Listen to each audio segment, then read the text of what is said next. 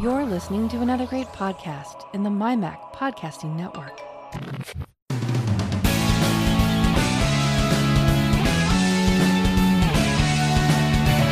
News, views, security stories, technology, and all sorts of other related chit-chat that catches our attention. Welcome to the Essential Apple Podcast.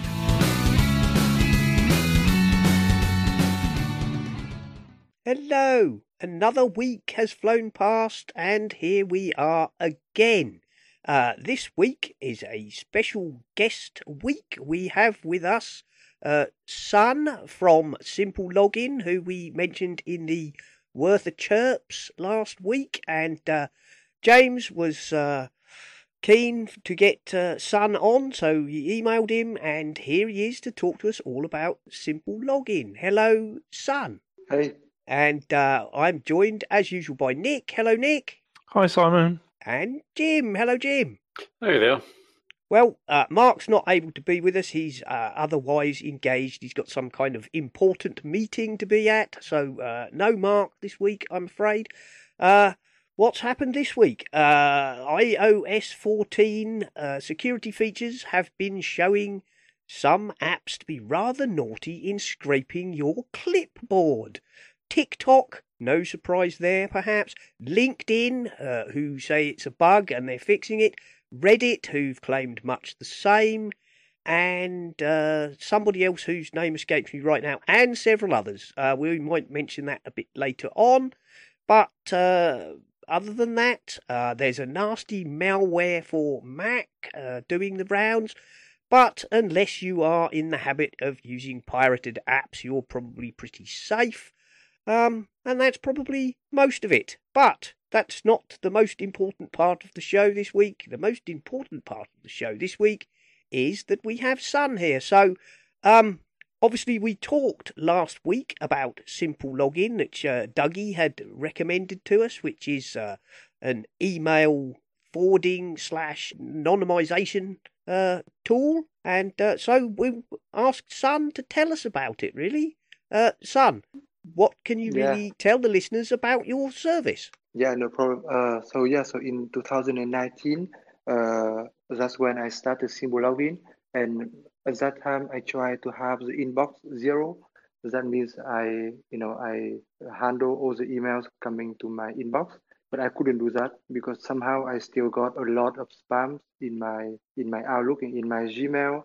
And the worst is like there are some newsletters I cannot unsubscribe. When I click on the unsubscribe link, they ask me to confirm my email.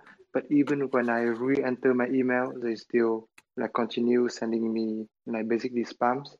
So I sometimes thinking about that is so annoying, and I thought so I had the brilliant idea the only way to get rid of that is to use a different email for every website. So it's like what we do for password, right? We don't reuse the same password on two websites. So why don't we use the same email address on two different websites? So that's when I started working on SimpleLogin, and I find that there are actually existing services that did basically the same thing. So they can create what we call an email alias, and all the emails sent to the email alias are forwarded to your real email address. But by that time, I haven't found any service that is open source and easy to use, like to quickly create email alias. So I decided to create SimpleLogin to do that. Right. Yes, very much so. We have discussed other services which do similar things. I still use 33mail.com, but I have noticed of late that more and more sites will reject 33mail.com aliases. I'm assuming that they figured out that anything with 33mail.com on the end of it is is an anonymization service, so they won't accept it. They tell you it's not a valid email address. So hopefully SimpleLogin will not fall to the same thing. But you've been going, as you say, for some time now, and as far as I'm aware, it's still working fine, which is good. I haven't used SimpleLogin very much, although when I went to after Dougie's tip last week, when I went to check, I do actually have an account which I've had for some time, so I must have signed up at some time in the past. One of the big things that you do offer, of course, as we discussed, by email previously before the show, is that you offer a Safari extension, and no doubt extensions for other browsers, which allow a simple one-click, randomized anonymous address to be created on the fly, which is rather nice. And you offer also an iOS app. So I take it you're an Apple fan then? Yeah. Actually, I'm an Apple fan, so Safari is my main browser. So at the beginning, like the percentage of browser share for Safari is quite low. I think it's about 5% or something like that. But at the beginning, I insist to have a Safari extension because I'm using Safari Always all the helps time. them. So yeah. Very good. So tell us Would a bit. someone like to explain to me exactly what this? How does this work? What? I'm not sure I understand. Yeah, sure. What I would use it for and how I would use it. So, do you want to explain that, son, or do Jim? Go on, Jim. You explain it. The way I found out about SimpleLogin was through the Slack chat room. I think it was Donnie who. No, it was Dougie. Dougie had put up two options to 33 mail, and so I had a quick look at both websites to see what they offered, and the best of the two was SimpleLogin. I like the fact you could use your own email account to receive and send these alias addresses, which was nice. She didn't have to rely on the app itself, although the iOS app is very good. The list of features was much better than the alternatives as well. The only thing it seems to be missing is the ability to make disposable phone numbers, like one of the other apps I have does. But that's not really a big. It's not really big. Not a big thing. That's Sudo that allows you to do that. What it does, Nick, is you basically you sign up. There's a free tier, and then there's Sun can tell us in a minute about the paid tiers and what you get. But the basic principle is the same as 33 Mail. What you do is you register with an email address, a real email address, and then you can create aliases, which might be something like just my mail, and it then inserts like a random word, and then I think there are 4 or 5 actual domains on the end, which are things like SimpleLogin.fr and SimpleLogin and a couple of other ones. So you can enter those. With the extension you can generate them on the fly. And so if you're going to sign up to some site that wants your email address, you can generate a one of these aliases, and what happens is that mail is received by SimpleLogin and registered as belonging to your real email address and simply forwarded to you. So, as Sun was saying, if you get one of these places where they start spamming you with email or newsletters, that even if you say, please unsubscribe me, don't stop coming, you can simply go to your SimpleLogin control pane, and it will show you the live aliases that you have, and you can simply destroy that alias, and then of course anything they try to send to you will just come back to them as this email address doesn't exist. Oh, I see. Oh, that makes sense. It's similar to what Apple's been introducing with some of the sites you go to. You'll get the offer the Apple login. Yes. But that's not very. It doesn't come up very often. Whereas with SimpleLogin, you have that all the time.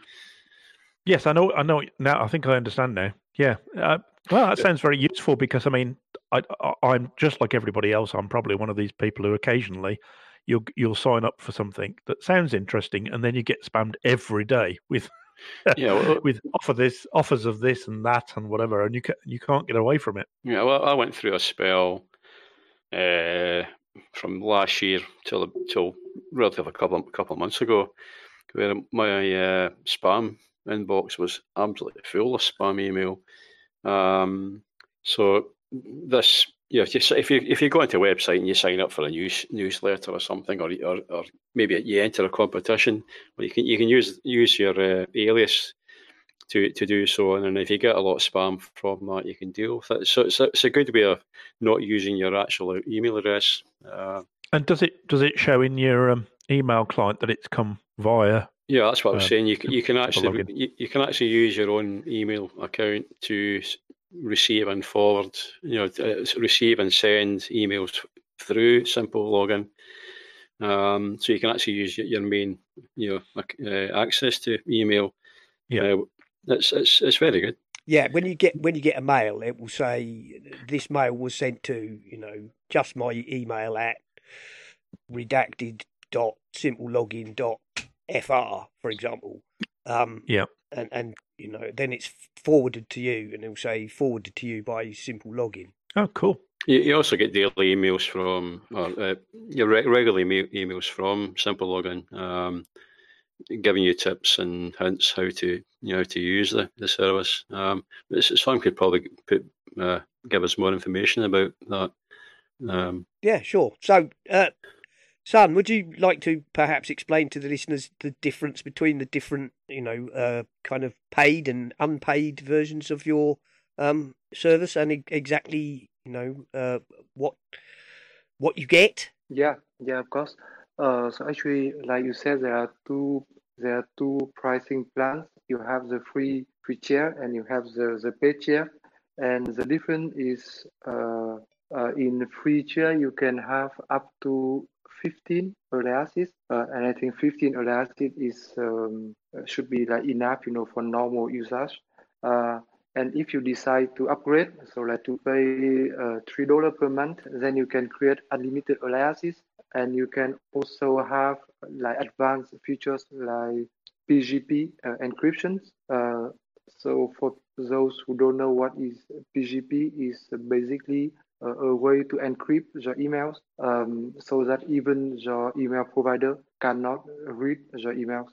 So for example, if you are using Gmail, sometimes you can see some advertising related to your email. If you receive an email that contains the word travel or shoes, for example, maybe you can see on the right pane some shoes or some travel destinations.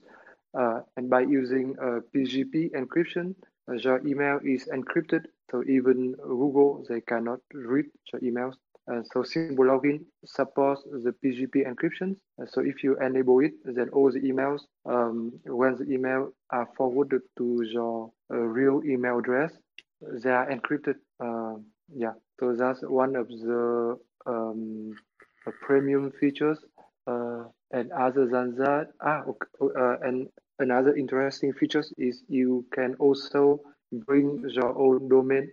So in SimpleLogin, we have 4 domains, so SimpleLogin.fr, SimpleLogin.co, etc. But let's say if you have your own domain, let's say Simon.com, and then you can add Simon.com into SimpleLogin, and then you can create alias like contact@simon.com or hi@simon.com, etc. Excellent. Cool. Yeah, that's a premium feature, but as Sam just said, the premium is $3 a month. So we're not exactly burning the midnight, burning through stacks of cash to use the service. It's it's very good, and I should be making more use of it in future. To be honest, I mean I do use several services. I scatter mine around fairly liberally, put it that way.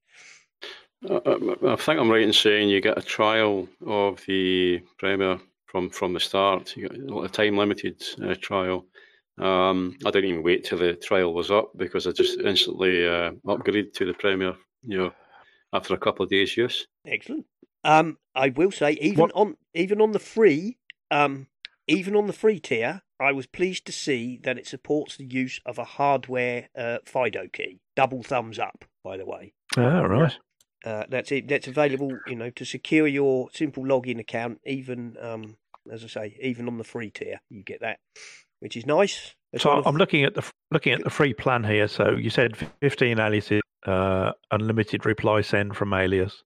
What sign in with SimpleLogin? Yeah, that's an interesting question. So actually, at the beginning, I had two ideas. So the first one is email alias, and then the application of email alias is a social login that respects your privacy.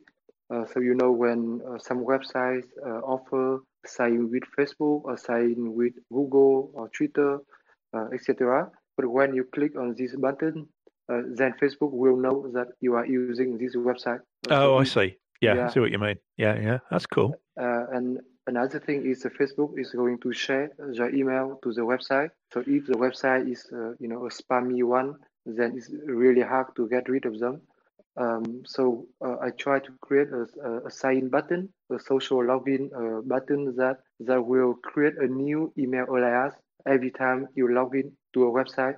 So let's say if I log in via SimLogin on groupon.com, then the alias will be groupon dot a random string at simulogin.fr. But if I sign up on let's say twitter.com, then the alias will be twitter.randomstring at simulogin.fr. Right, I see. Okay, cool.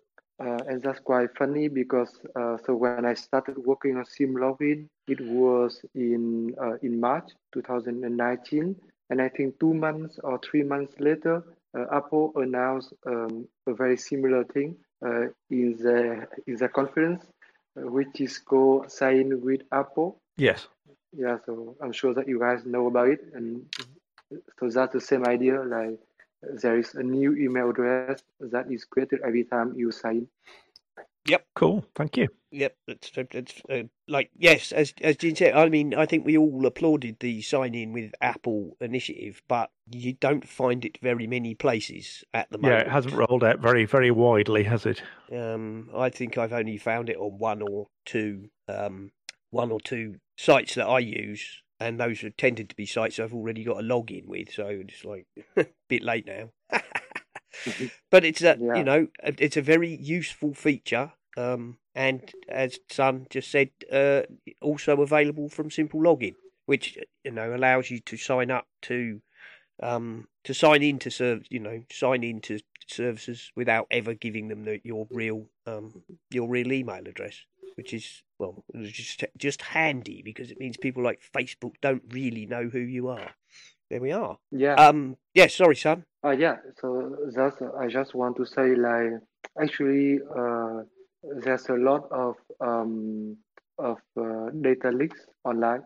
So at the beginning, I haven't realized that there was so many, but actually, hackers, they got there are a lot of attacks throughout the year, and every time they got 300 million, 1 billion email address from online service. So there's a very little small service called haveibeenpwned.com that you can check if your email address is already lost to a spammer. Yes, that is very true. Have I been pwned? We've mentioned that service several times in the past because you're right. One of the dangers of using your real email address to sign up to anything is not necessarily that the service you're signing up to is in any way shady, but that big companies with a lot of data are targets for hackers to steal credentials. I mean, I know for a fact that my sign in to Adobe.com was compromised many years ago when Adobe suffered a huge data breach. Luckily, back in those days, I used my Gmail address, which I don't hardly use anymore, and I have, I'm much more cautious. But yes, it's not necessarily that the service you're signing up to is necessarily shady in their own right. It's just that they can be a target for malicious actors who obviously, love to get hold of people's sign-ins, whether that's to attempt to hack you directly using credential stuffing or whatever, or whether it's simply to, I'm sure we've all received the spam emails, which purport to come from somebody I've received them from, addresses which, or at least what appear to be addresses which are, belong to my friends. or the I've had a car accident in France and I just send me £100 because I'm stuck. So like everything in life. My brother and sister-in-law are most annoyed because they're far, far, far more careful with their information than I am. But sadly, they got caught up in some of the hacks that are, not them personally, but the companies that they did business with. Yes, exactly. And they feel quite aggrieved that I've never been caught up in anything like that, but I don't think it's because I'm any more cautious than they are. They were just unlucky to be in the wrong place at the wrong time. Lots of very big companies have been breached, haven't they? Indeed. And as Son said, these people, they get away with 300 million addresses, 1 billion addresses. Sometimes much more, which is all very bad. And so, we have to all be ever more cautious. The early days of the internet, when it was full of hippies and nerdy coders who all believed that everybody was good and trustworthy and in it for the right reasons, are long gone. Unfortunately, there are bad actors exploiting the internet left, right, and centre. So we have to be ever more cautious. One of the good things with this is we've seen over the years companies being hacked and your email address being stolen. So rather than just using your one email address for say it's a power company, a bank or something like that, you can use this alias, and if they get hacked, you're not having to change every single account that you use. True. Your email address it's a disposable email address, so you can make a new one for that company. Yes, and it doesn't affect anything else. So it's very good. This will I'm not revealing anything that's going to expose me to anything here, but my local car dealership, they wanted my email address so that they could contact me, obviously, for a variety of reasons. And I gave them one which was, Citroen dealer at, emailanonymizationservice.com. And they were like, how can your email be Citroen? So I explained to the woman who was asking me exactly what the service was, so that I said, and then I will see that, and it will come in, and it will say this was sent to Citroen at emailanonymizer.com, and forwarded to your actual address. And I said, that way I can see, I know it's from you, even though it then says at the top, the car dealership. But I said, should you get hacked, and have to tell me, I'm sorry, your email address is stolen, it's of no, it's of no consequence. I can dispose of that and create another one. And she said, "Oh, give me the name of that service again." And I did, and she said, "Oh, I like that idea. I'm gonna go home and tell my husband about that, so we can use it to." When I go on, poshshoes.com, I can give them a fake email address. So, people are very open to this. When you explain to them what it does and what it's for, people are very. It's not a service that is difficult to sell to people, I don't think, because it's actually quite easy to understand, and they can see the benefits immediately, which is nice. It's not, much as us technophiles go on and on about using a VPN and so on. Many people, I don't think they really grasp the benefits or the concept. But it's a lot easier to sell them on a service like SimpleLogin or other similar services, because let's face it, we all get way too much spam. And as Son said, some people are persistent. They have a thing that says unsubscribe, and it never unsubscribes you. So Yeah. it's I know exactly what you're talking about. I'm just looking at my spam that Virgin Media have removed before it got to me, and apparently I can get my next TV license now. All I have to do is click here and give it my personal information. Yeah, exactly. Yeah, and that's, I mean, but I'm glad to say that most of the services I use do a pretty good job of filtering out spam, but you still get a lot of stuff which you can sometimes get a lot of stuff from, not spammers in the sense of malicious spam, but there are some companies who will, you just get a bit overwhelmed by their emails. Yes, I mean, there might be emails that you're interested in once a year.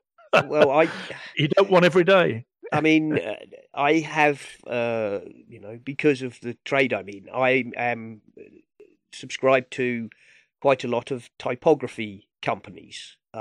And some of them send you one email a week, saying these are the fonts that are on offer this week and these are our new releases and, be the first to get this great new typeface and whatnot.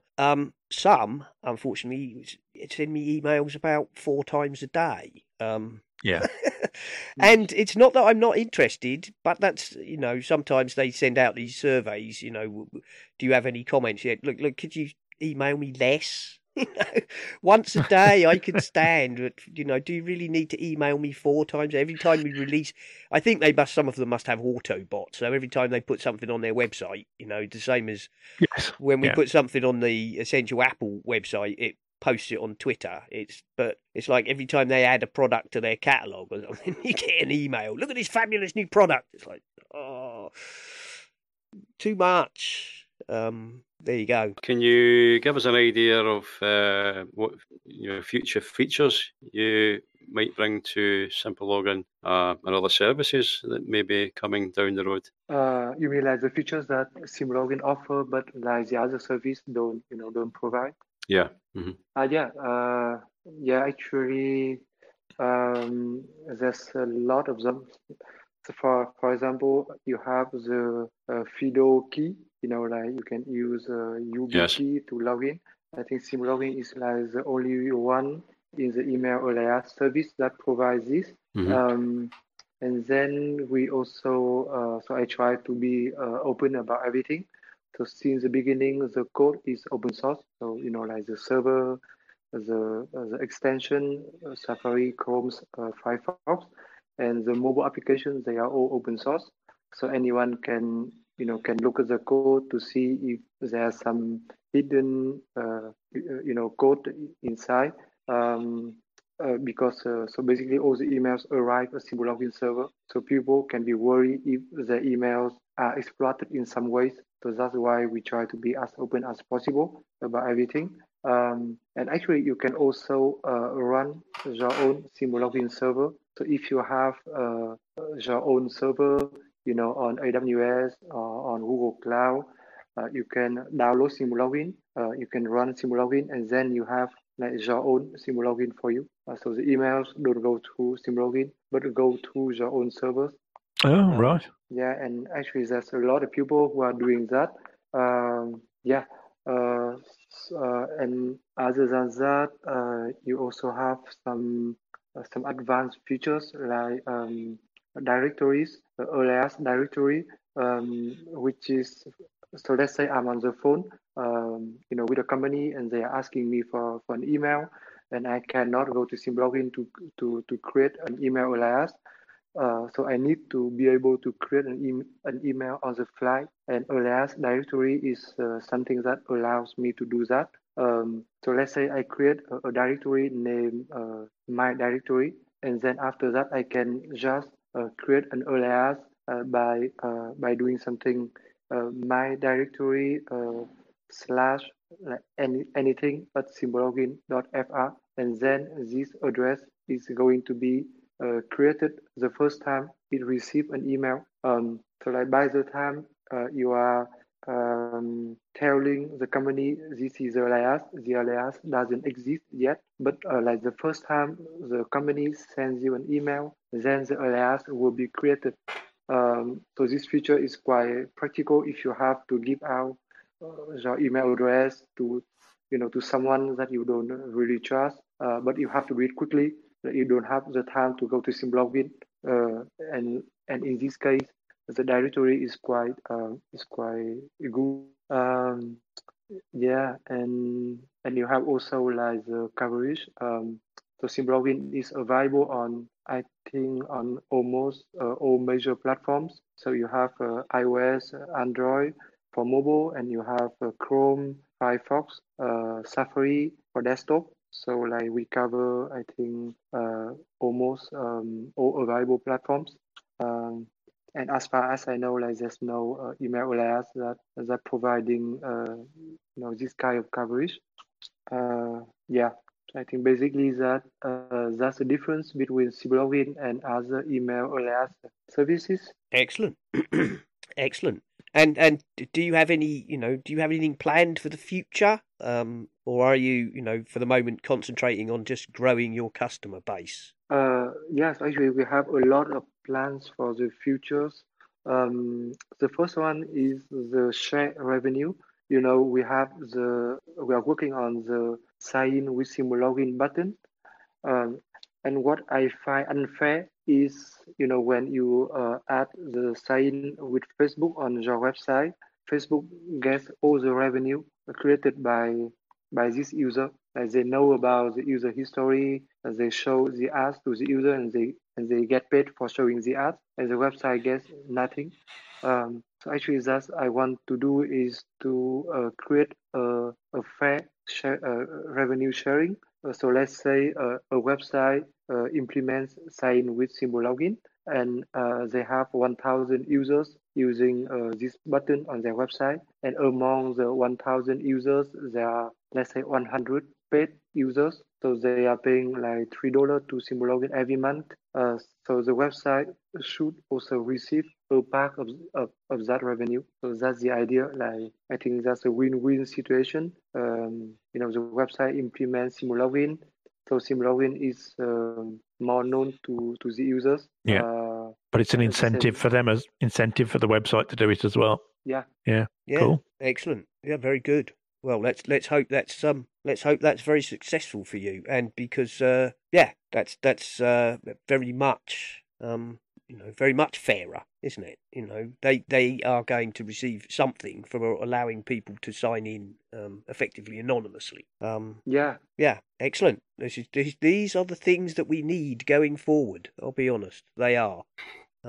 Excellent. Well, I wish you a lot of luck with that, and hopefully the fact that you're offering to share some of your revenue with the people who implement it means it will be taken up far and wide. There we go. Yeah, I really hope so. Thank you very much. Well, yeah, we will no doubt. If you go to, we've added you to one of our recommended services, in our show notes, and we're happy to promote your service on our show.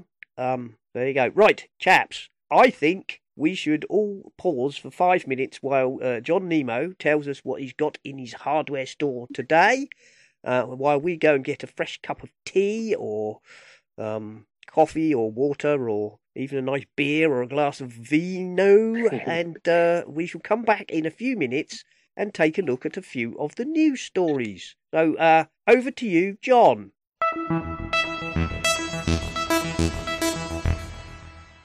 There's some premium in-ear headphones, true wireless, meaning no cables, only Bluetooth, from our friends at Audio Technica. The product model number is ATH-ANC300TW. Again, ATH-ANC300TW. Wireless noise canceling headphones. The company is Audio Technica. AUDIO-TECHNICA. Again, audio, then a dash or a hyphen, TECHNICA. We have reviewed many headphones from this premium headphone manufacturer. These are the first truly portable, truly Bluetooth, truly wireless, no cables, in-ear only, noise-canceling headphones with a microphone for making phone calls or FaceTime or Skype or stuff like that, and they go in the ear. They're all black. You know, I'm always saying they should make them pink or purple or green or yellow, but they're all black. Comes in a very attractive charging carrying case. When I lift up the top, it tells me how much charge there is in the battery in the case, because the case is the battery and the battery is the case, and then also how much charge on the left and the right headphones. Comes with a USB-C charging cable, which is just fine. Don't lose it. The headphones out of the case. Get the right ear tip for the size and the comfort of your ear. Put them in. Press the buttons a certain way. Pair them with your phone or your pad, whatever your music source is, and listen away. 2 important things about these. Actually 3. Number 1, the sound is a wee bit dry, which is actually refreshing, because the neutral sound, premium audio listening perspective, is so much more important than that blasting treble or that booming bass. They've kept the sound right in the sweet spot, right in the neutral middle. So they sound dry and austere compared to the competition, but if you want to hear the music cleanly and clearly, they deliver. That's item number 1. Item number 2 is the price. Many other reviewers are complaining that at $230, these are overpriced. I say baloney. They're premium, in-ear, wireless headphones, and that's what the price range is. You can't get good ones for any less, so why not get really good ones from a company that's consistently excellent? The third item, which will take some getting used to, is the button pattern, left and right. There's a button, one each, on the left and the right earpiece, and you press it once on the right, it does something. You press it twice on the left, it does something else. I'm not going to go into the details, but you can have your noise canceling on and off. You can forward and reverse the tracks. You can make your volume go up and down, all the regular stuff, and it will take you about, probably a couple of hours of active use to master the button pattern. But it's really easy once you get it. And your favorite feature may not be one that you even thought you were buying these headphones for. So we're going to continue to use and evaluate these over the summer. They come with lots of different ear tips, different sizes, different textures to get the one that's most comfortable for your ear. The manual is in several different languages. It's one of those schematic type, graphic type, not a lot of text manual, but it's fine. You'll figure it out. There's also an app, an Audio-Technica app, that you can use to upgrade the firmware on these headphones. And it also has in plain English in the app a much better manual for you to follow along if that is your desire. But most of the things you'll figure out from looking at the printed manual that's included. I actually had none of the complaints that the other reviewers had, so I'm just going to say forget the other reviewers. Just listen to us here in Nemo's Hardware Store on Essential Apple and give these a try. You will be glad you do, especially once you master the button pattern. I have other $200 in-ear wireless Bluetooth headphones from a competing manufacturer that I used to think were the best, but the button pattern alone, even if the sound wasn't more neutral and more accurate, the button pattern alone on the left and right earpieces elevates these immediately to the top, plus the quality of construction and the comfort of the fit. They feel good in my ears, and they will feel good in your ears too. Some of the reviewers complained they didn't have enough battery power compared to the competition to charge it up enough times. If you're going to be a nitpicker as a reviewer, that's going to happen. But as a user, you will find a lot to love about the ATH-ANC 300TW wireless noise canceling headphones from Audio-Technica. Back next week with more innovation from Nemo's Hardware Store.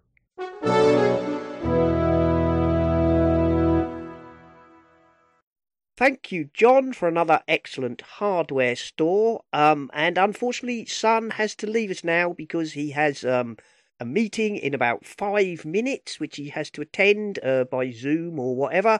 So we're going to ask him to do his wrap-up now and shill his wares. And then after he's left, we will look at a few stories. So, Son, feel free to promote your services.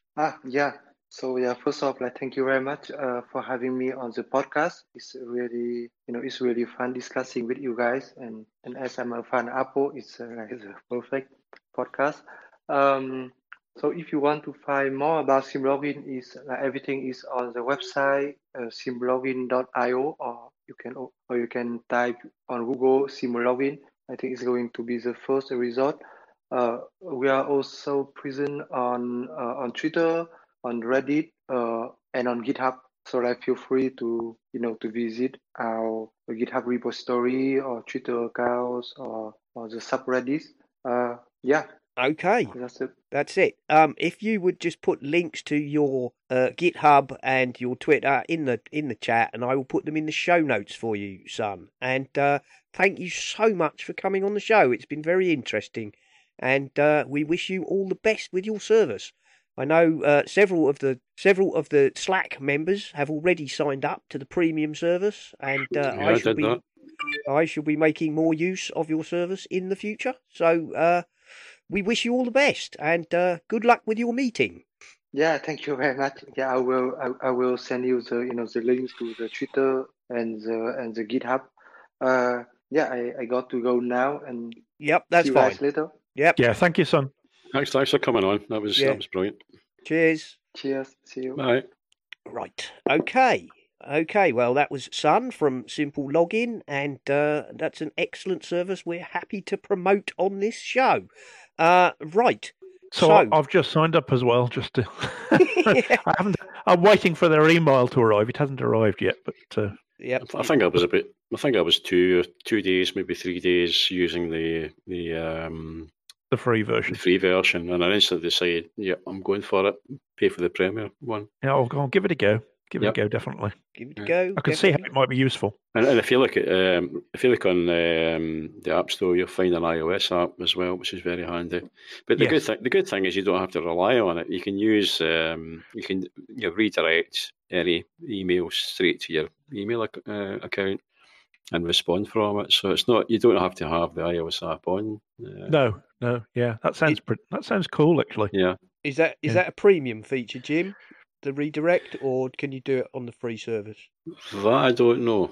No. I think it said the redirects were part of the free service. I'm pretty sure. Okay, well, I'll have to look deeper. Like I say, when I went to this. Let's see.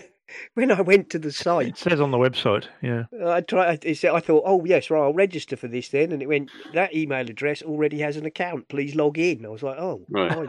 Well, going with what it says here, in the free plan you get 15 aliases, unlimited bandwidth, unlimited replies sent from alias, signing with SimpleLogin, browser extensions for Chrome, Firefox, Safari, and the iOS and Android app. So. Well, that's good.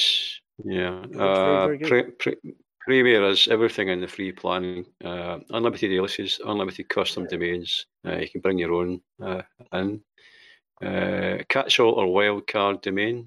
50 directories, usernames, unlimited mailboxes, PGP encryption.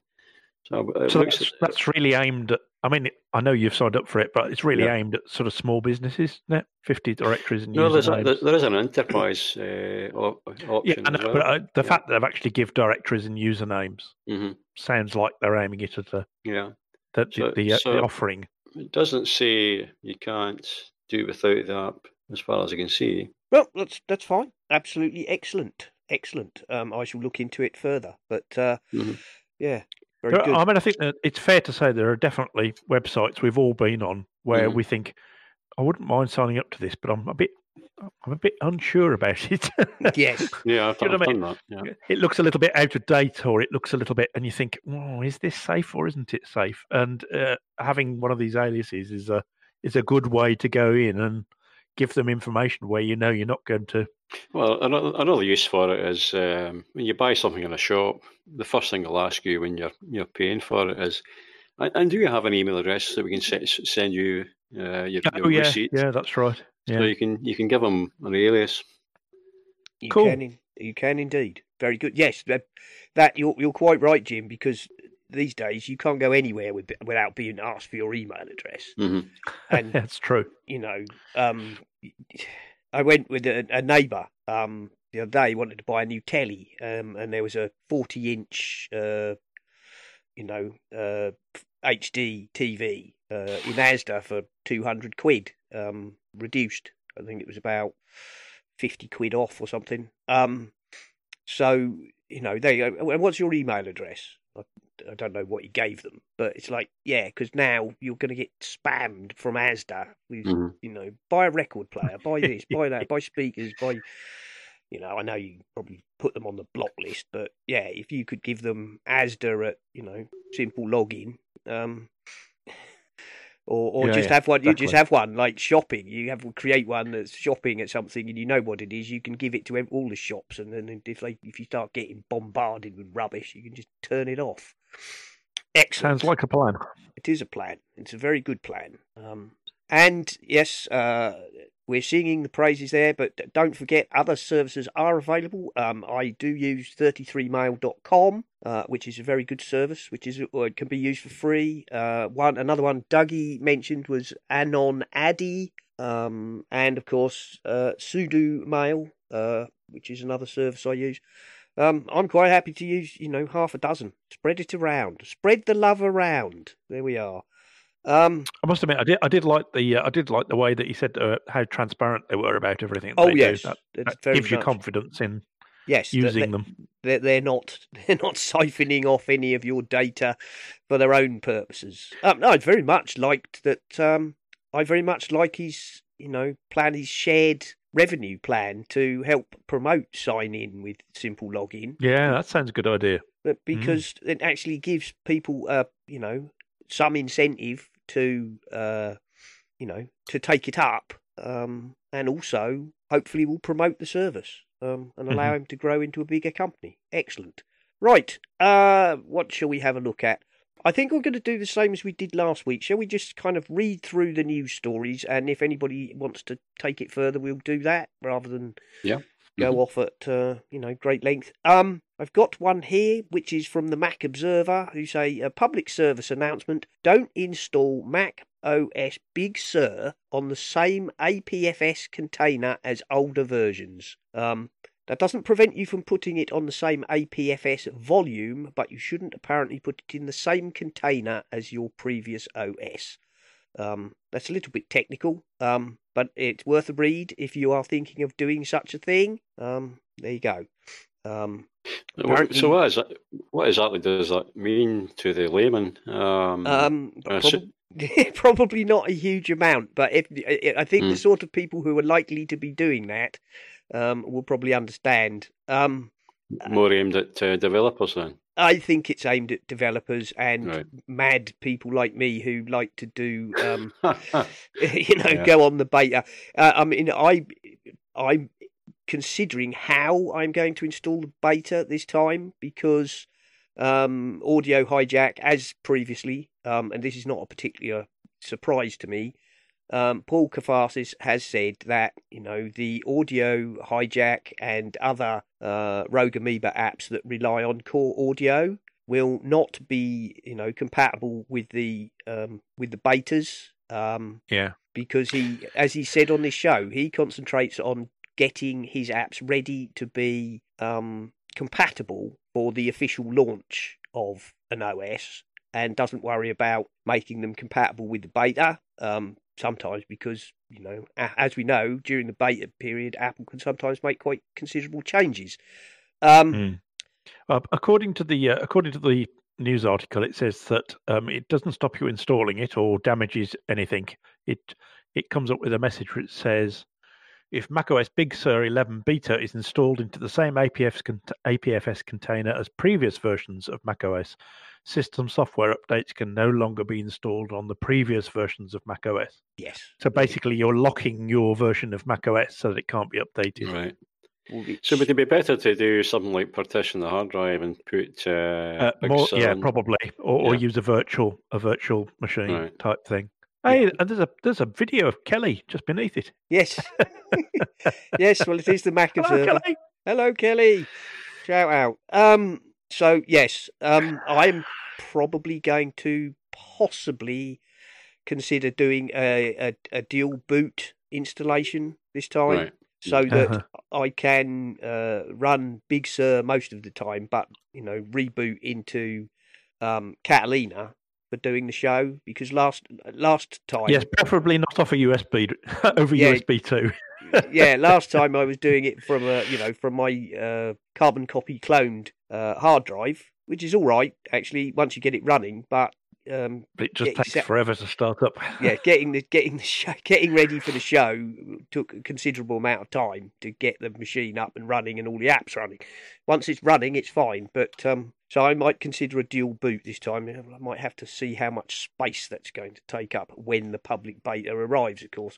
What else have we got? Apple's A12Z Bionic GPU running Mac OS 11 through Rosetta 2 still beats both the Ryzen 5 4500U Core i7 1065G7i GPUs in OpenCL test. There we go, and that's on WCCF Tech. I've heard some other people talking about this actually on a couple of other podcasts. I think Guy and Gaz. I mean, about it. They really could have said Apple's A12Z Bionic GPU is quite nifty. Yes, it would have been a bit of a shorter headline. Yes, I mean, is that the same one that's on the iPad? Yes. Yeah. Yes, it is. Yeah, right. That's the one that's in the iPad Pro, and that's the one that's in the was it the Tech Starter kit or the one with the LiDAR camera? Yes, yes, because people have postulated, as we said on this show before, that Z stands for the third axis. Mm-hmm. It just shows you how powerful the iPad is. Then it's got more power than it actually can use.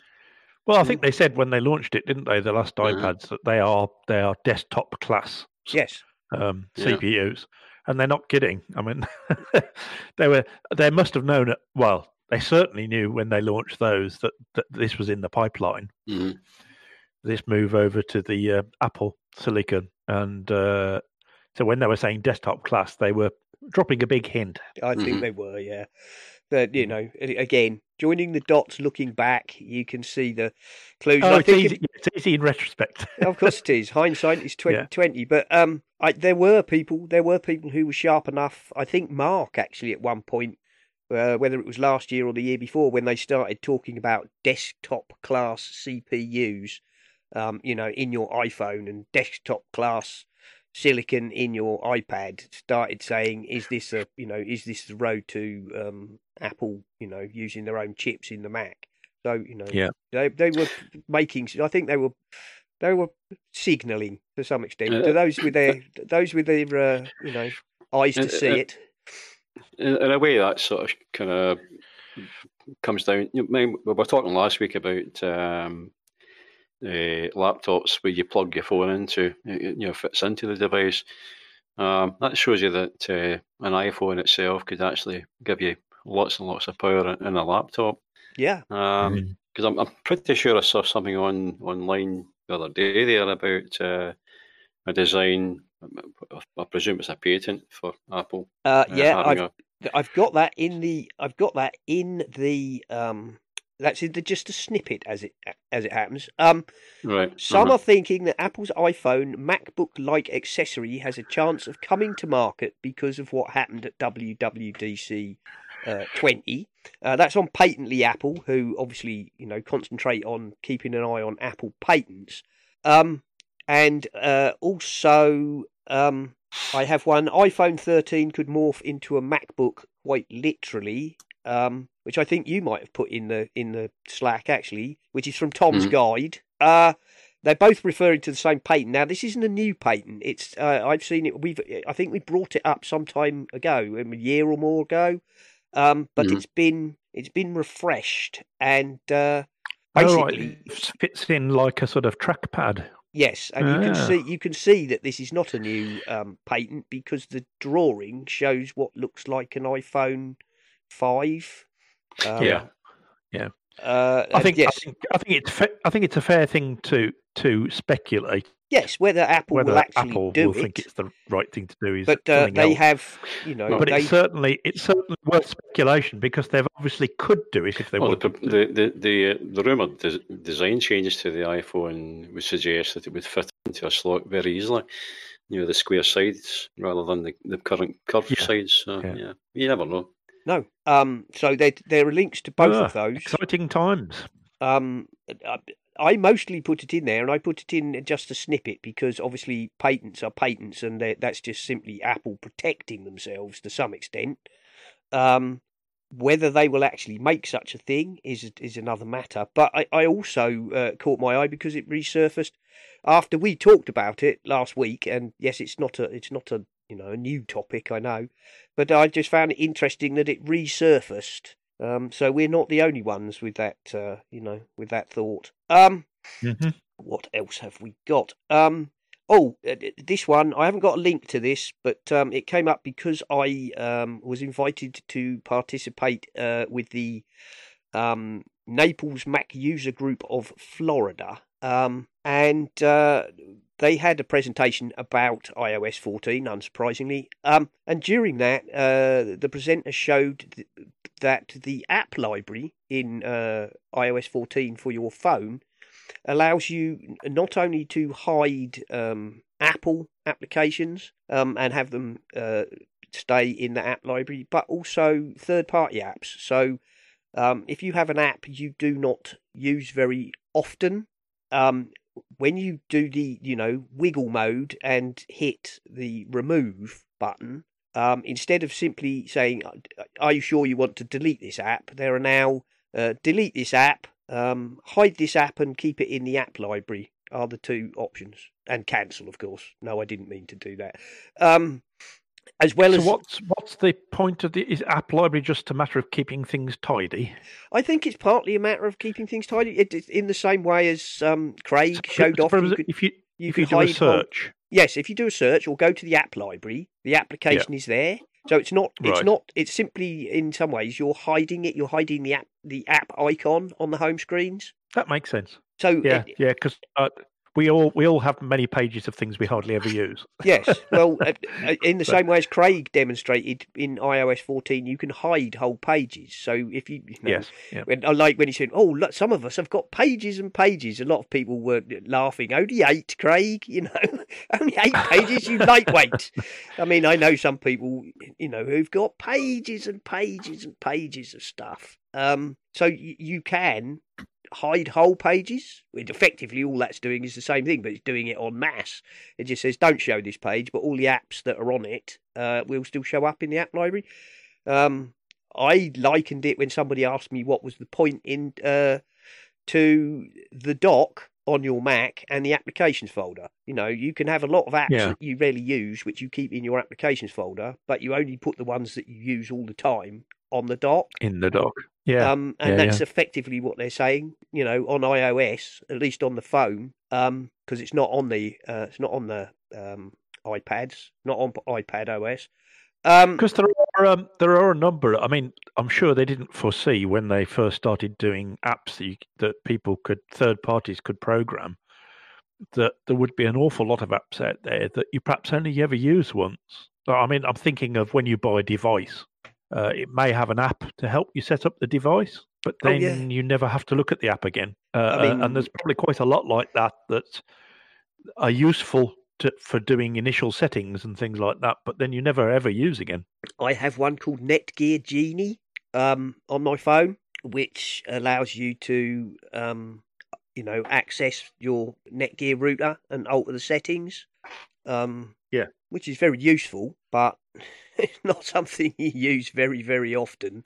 I mean, mine's tucked away in a folder at the back, on the back page of very rarely used apps. Well, I'm thinking particularly of devices in your home. Smart device. I've got one.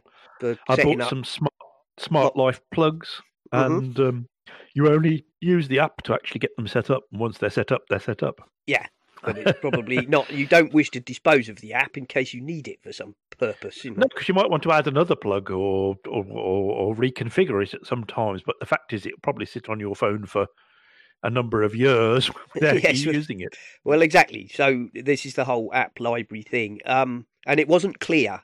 Apple didn't make it clear originally that you could hide individual apps as well as whole pages.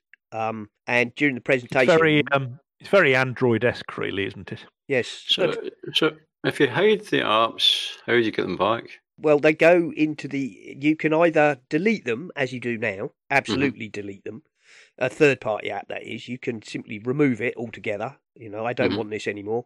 And if you want it back, then obviously you have to re-download it. But of course, when you delete an app, any data it has goes with it because they're stored in the same container. Because that's how iOS works. So you're not actually deleting the app itself; you're just hiding it.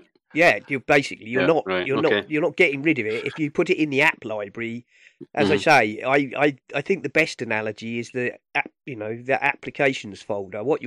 The app library is like your applications folder. People are going to effectively say, right, these are my favourite apps, and I'm going to have 2 pages of those, and everything else lives in the app library. So you don't have all these pages and pages and pages of on your phone. I mean, I don't, because I only have 2 pages on my phone because I'm so minimalist. That's very organised. But to get these apps back on the screen, you've got to reinstall them, I take it? No, I think you can get. I can't remember exactly, but I'm pretty sure you go to the app library, find the app you want, press on it, and it has like restore. Right. Okay. So you can put them back if you want. Same as the whole pages. You can simply unhide them, and they will return to. They will return to whence they came. It's pretty much a cosmetic thing, isn't it? It's to get rid of, as I say, all those apps that you only use once or twice. And I have folders. I do have folders on my second page. My first page is pretty much all individual apps. And then I have a second page with folders. I have folders as well. Yeah. I have folders with, writing tools and security tools and one with a few games in, simple games. I'm not much of a gamer on my phone. But, as I say, some people have pages and pages, 20 pages of apps and folders with, pages and pages of apps inside them. It's just pandering to our need to hoard. That really isn't it, because I think we all find that we hoard to one extent or another, all sorts of things, and in some ways this is pandering to that sort of I never wanted to have to delete anything. Why would I do that? Yeah, exactly. So there you go. So that's something that came to light. Moving on, Microsoft OneDrive is updating to include 100 gigabytes of storage, dark mode, new admin controls, and a whole lot more. That says 100 gigabyte file size. Yes. Well, it's actually storage because... Oh, it's storage. That's right, actually, if you follow the link... It would be a very big file, yes. Yeah, it would be a very big file. I think there is a maximum file size on OneDrive, and it's about 25 gig. Or something. No, right. It's not as big as that. I don't know.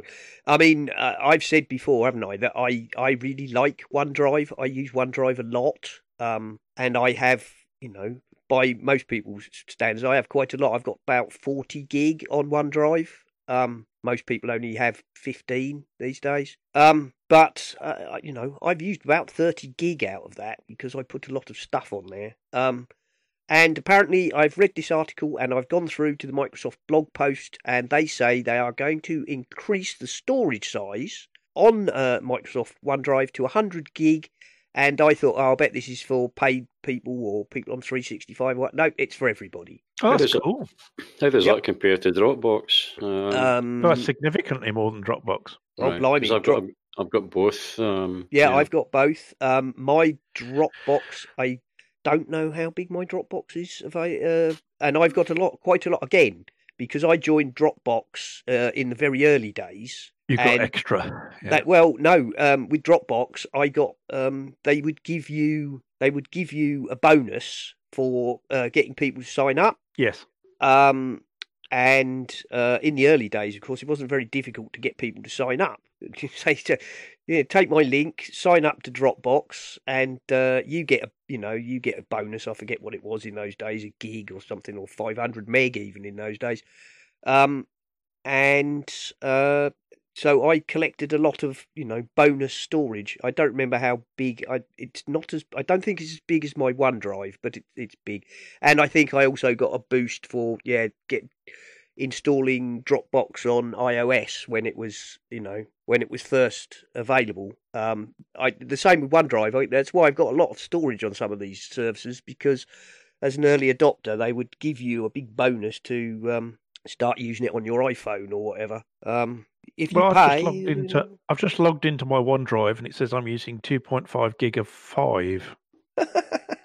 Yeah, I think at one point they did cut it down. They cut it down to. So I wonder why are they saying 100 gig if I've only got 5? That's a bit weird, isn't it? What's that on OneDrive?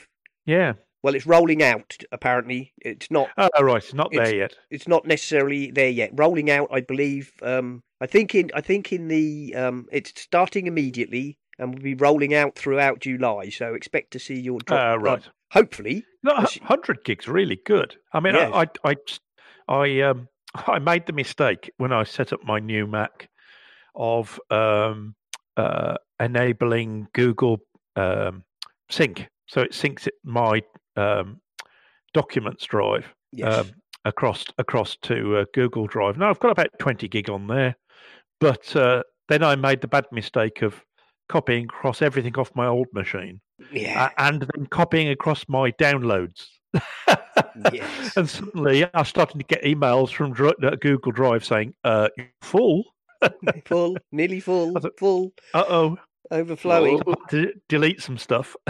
Looking at my OneDrive information, it says OneDrive Premium, 573 megabytes of 1.02 terabytes used. I don't remember if I signed up for Premium.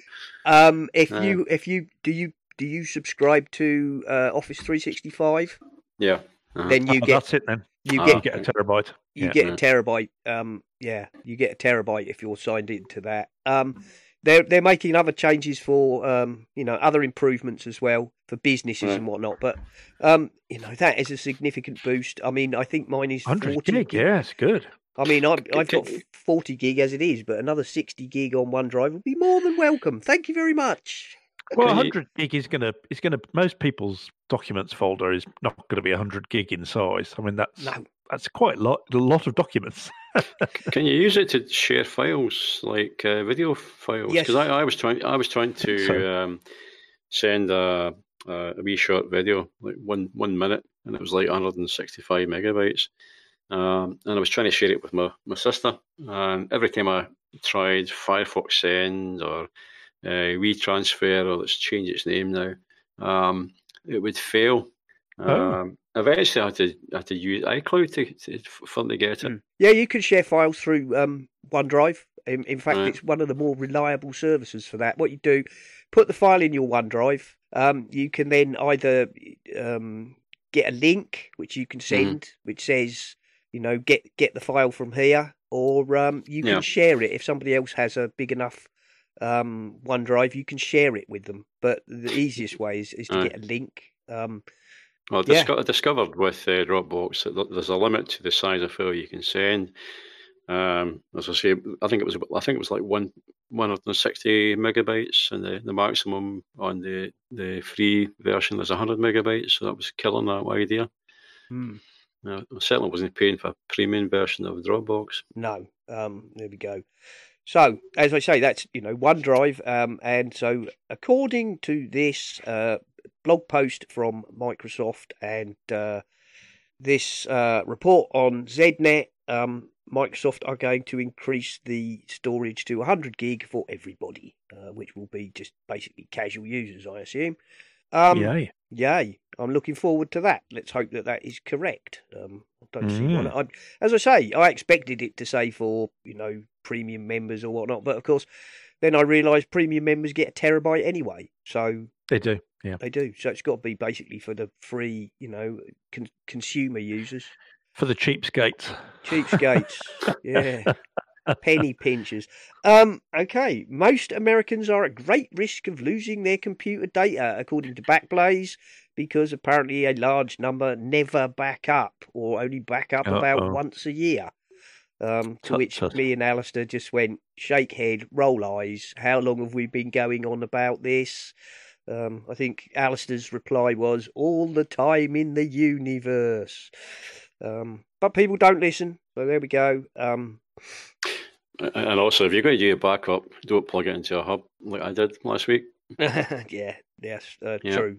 Hubs are Hubs are very useful for low-power devices, but they are notoriously troublesome when plugged into hard drives. That is true. Okay, quite a lot of security and privacy stuff this week. Police busted an organised crime network linked to a special Android smartphone. I think Dougie, was it Dougie who posted this? I can't remember, or maybe it was someone else in the Slack. Rob Wright said, "This is an incredible story which shows the true value of cooperation between international police forces. The French managed to decrypt the system and pass the details of several million messages to their colleagues all over the world. In the UK, they have apparently recovered 20 million in cash, lots of guns and weapons, large quantities of drugs, and nail the Mr. and Mrs. Big types who run these syndicates, who normally manage to keep their noses clean whilst their minions get caught." And Dougie said the Encro chat phones are a really good device. They are based on a customised OnePlus 10 device and later transitioned to a BQ Aquarius. I'm not sure what that is. It worked by changing the Android recovery partition with a heavily modified OS. The cool thing was that when it boots, it looks like a wiped phone. They've been a royal pain in the butt for us for quite some time. So, that's Dougie in his professional, breaking into bad people's phones. There we are. I suspect it's a point up for Apple with their system, because I haven't heard anything like that on their phones.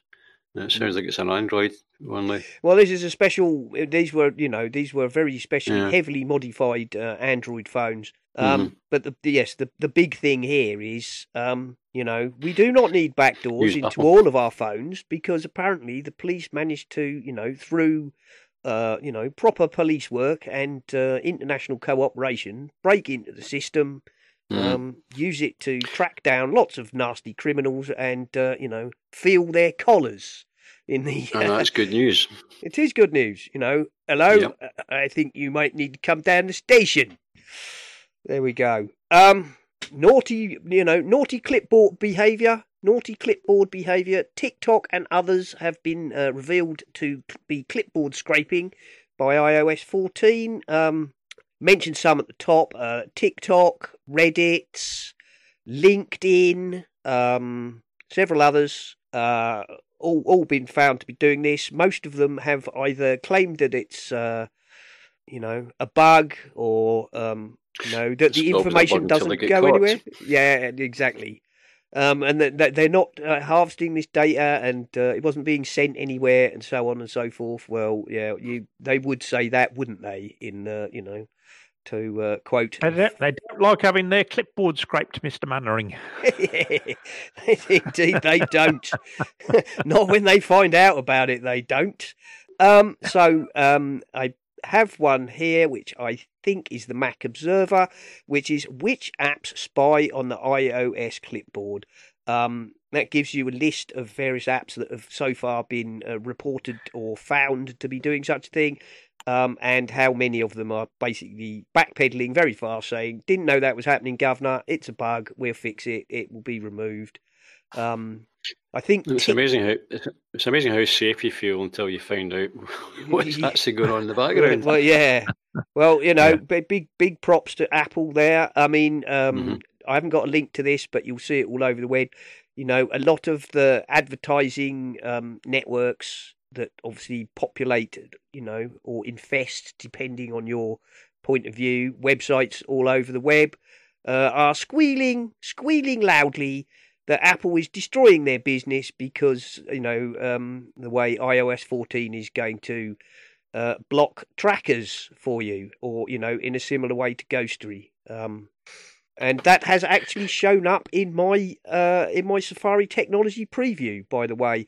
I now have, next to my Ghostery icon, a little black and white shield in my bar, which is the Apple privacy report for this site, and it shows you how many, what trackers are on a page. There are 16 trackers on Dropbox.com, people. There you go. 16 trackers, and I'm assuming that means those were blocked. Ghostery would have been doing that for me previously, but There you go. So advertisers are now squealing that their business is being harmed because Apple is stopping them tracking everybody. They'll find another way round it. Oh, They'll be yeah. squealing Which more. do.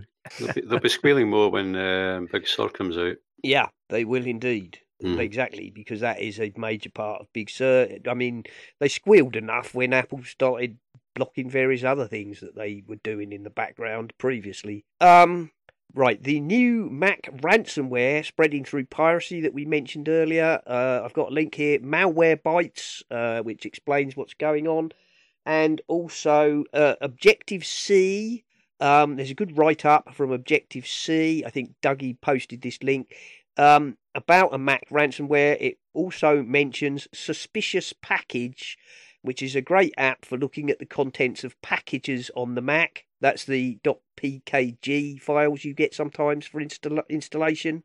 It allows you to see what the contents are. In the past, I've used a product called, what's it called? Pacifist, which allows you to do that. And also Pacifist allowed you to extract parts of a package. If a package contained its original intent was to allow you to extract something from, say, a Mac, a Mac OS installer CD. So, say your Safari went sideways back in the old days. Pretty much the only way to get Safari would be to run the Mac OS 10 installer and install everything. Reinstall everything. With Pacifist, you could open the CD, open the package, see the Safari installer, and pull that out onto your desktop and run just that. Right. The Suspicious Package, which isn't from Objective-C, by the way, but they include a link to it, I believe, is like a quick look plugin, which allows you to look at a package file and see what its contents are. Right. It doesn't help tell you, if something's malicious, but it does help you to see what's inside there. So is there any actual software available that will actually read installers to check that there's no malware on them, or is that just I think most good antivirus products or anti-malware products like Avira and Malware Bytes and whatnot will monitor those for you. Basically, just scan them. But that's only checking while the app's actually on the device. It's not before installation. I think you can select the package and do scan this package. But because they are archives, I think they're harder to scan. There we are. This Mac it's a ransomware, and it contains also things like a Trojan backdoor and a keylogger and a whole load of other. I think in the malware article they describe basically somebody's taken two different sorts of malware and mashed them together to make a very nasty piece of malware and ransomware. But the answer is all of these things. You don't need special software. Just don't download dodgy stuff. Well, yeah, and it's all it's being distributed through pirated apps. So don't pirate. Do it. Don't go getting pirated apps, Muppet. In fact, I think Guy and Gaz mentioned this, and as Gaz said, one of the things that they're distributing it through is a pirate of Little Snitch. Now, Little Snitch is a thing that tells you what apps are trying to phone home. So it's very popular with people who pirate stuff because it allows them to block their pirated apps from calling back home. As you said, quite a clever move, really. But that said, Little Snitch is only about $40, so don't be a meanie. I once had Little Snitch on my computer, and it lasted about 2 weeks before I removed it, because every flaming minute it was asking me, "Do you want to allow this or deny it?" Yeah. Literally everything I was doing was deny or allow. I have used it in the past. I found, yes, you have to persevere for the first 2 weeks or so. Yeah. It is really annoying because every 10 minutes it's such and such is trying to dial out. Do you want to allow this? Confirm or allow, deny, confirm or deny. But of course, actually, it creates a rule every time you do that. So eventually, it does quieten down as all your apps and services get logged to, and quite often the stuff it was asking you about, you hadn't a clue what it was in the first place. That is also a problem, yes, because it's like such and such service is trying to contact such and such domains. I have no idea what that means. It reminds me of the Mac and PC. Yeah, it does. Yeah, the one wasn't that they did where they had someone standing in between them. Yeah, yes, yeah. I have. Bring them back. I've mentioned this before. And Objective-C are the people who make Lulu, which is this sort of little snitch light kind of application, which I use, which is free. And that does not bug you very much at all. It's, I think it's pre-coded to know what stuff is, system level Apple kind of calls. And it doesn't bother you with those. They're all automatically allowed. There you go. So, yeah, the message is don't pirate stuff. There we go. What else? Worth the chirps. We'll wrap it up, I think, boys. Worth the chirps. We've got the Pocket Earth app, which is offline maps and travel guides for your iPhone and iPad, which you posted, didn't you, Jim? Yeah, they're quite nice wee apps as well. There's a lot of detail in them because I've been using it around here for the footpaths, and it actually shows them up on that, so it's very good. I like it. There's a free app and there's a paid app, and unlike the OS Maps iOS app where you've got to pay yearly, I think it's a one-off payment, so it's quite a good wee app. And of course, nice being offline means you can go off. Yeah. Into the wilderness, and it's worldwide as well. So right, so basically, if you're into hiking and trekking and mountain climbing and such like, where you might be off the grid, your maps will still work. I can't remember who posted this one. This is a link to an iPhone accessory, which I believe is Lightning to USB. Does it say? Small, cheap accessory means I'm no longer frustrated with the iPhone I bought. Yeah, this is the Lightning plug-in external drive. Yeah, I read the article myself. I've actually gone and bought it. I'm currently waiting on it arriving.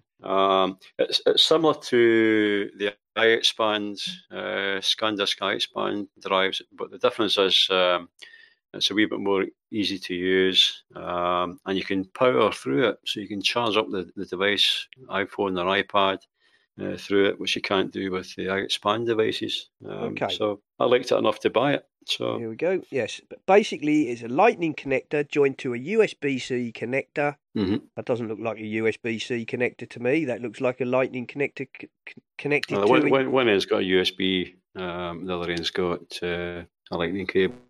Yeah, that's a USB-A, at least in this photograph. It's not a USB-C. Anyway, maybe they do a USB-C one as well, whatever. There we are. And it's very neat design. There we go. So that was that one. And this one is for Mark. This one's for Mark. You know how he hates the thing about get sent a form and print it out and write on it and photograph it and email it back and all that.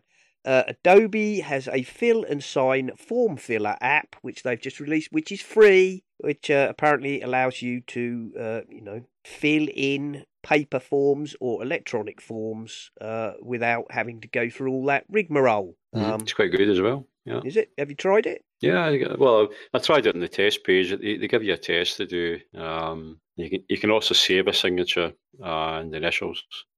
So rather than having to sign it every time, you can just paste it onto the form. It looks quite good. So there you go. Of course, on the Mac, Preview, a much underused app, has quite a lot of form filling ability for such things, and the ability to store signatures. Yeah, I think GoodNotes you can do that, and PDF Expert. Quite likely. Yeah. They are out there, but this one is free, even if it's basic. And I assume this is an iOS app.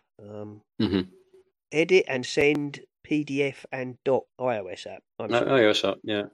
So there you go, and it's free. I know sometimes we give sometimes we give Adobe a bit of a hard time. We have to remember Adobe has a lot of very clever people there, and they make some very nice software. We just don't happen to like their subscription plans very much. But there you go. This is a fill and sign form filler for iOS, and it's free. So probably worth downloading and sticking in your app library. There we go. There was some chat in the Slack, so I'm putting this in the hints and tips.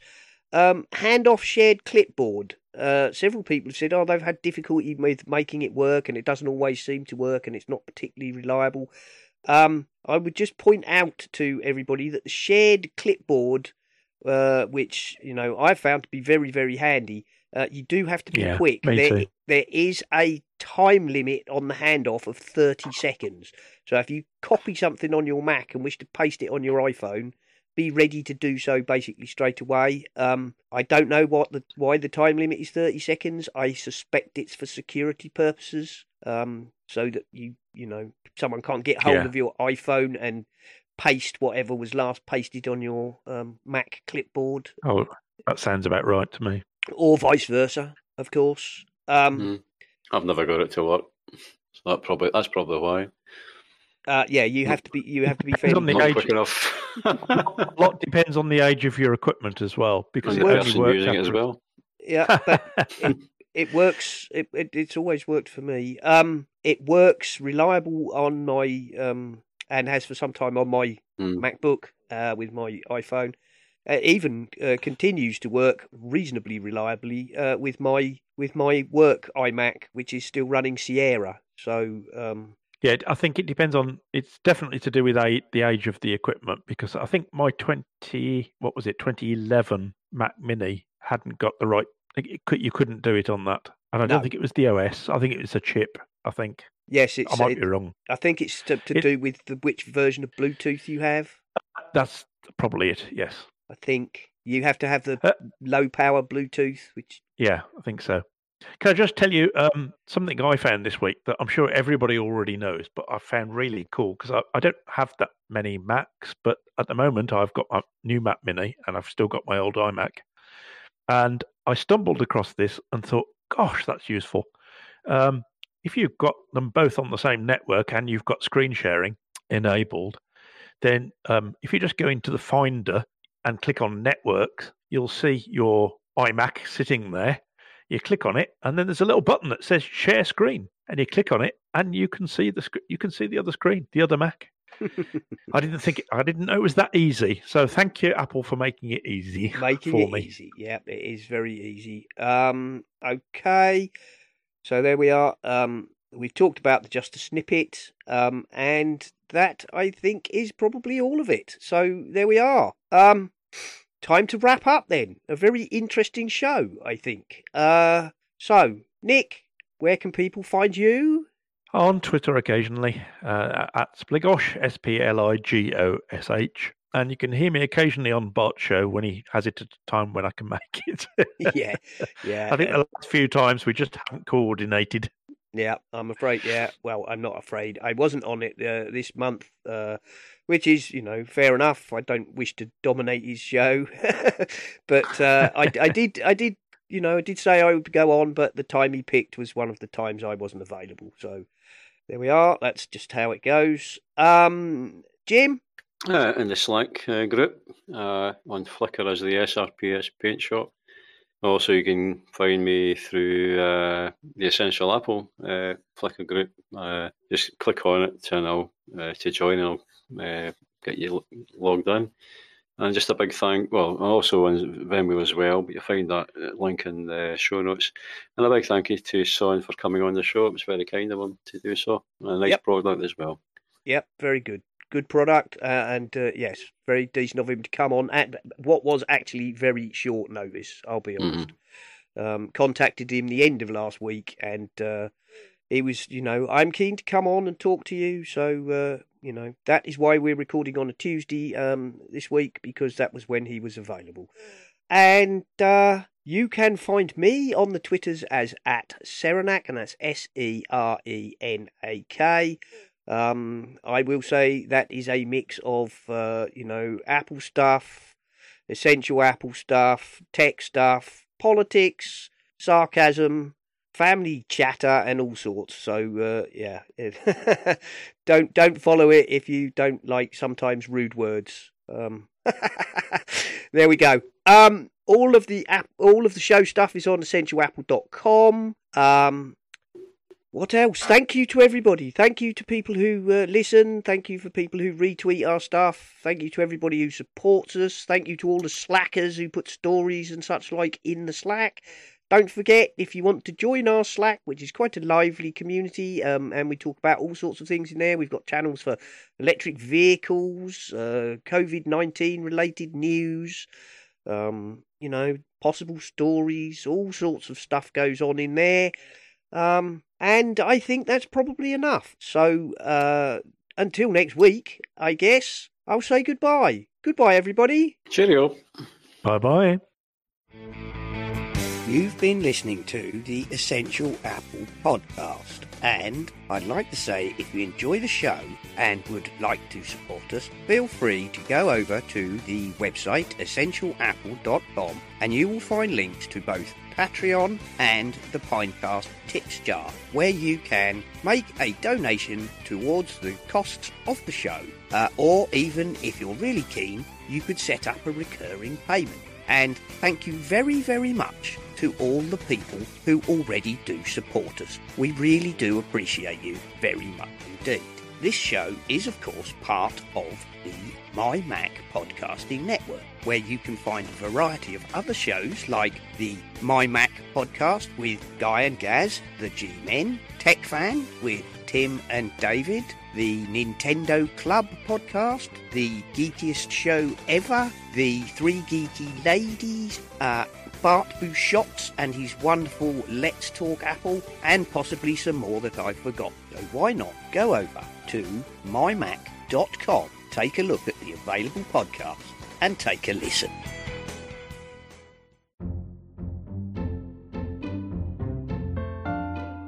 Hi, I'm Bart Bouchotz, host of the Let's Talk Apple podcast. Every month I gather together a panel of Apple followers and we digest the month's Apple news. Our aim is to step back and take a 40,000-foot view of all things Apple. We're the perfect complement to the many great daily news shows out there. Listen and subscribe at www.lets-talk.ie.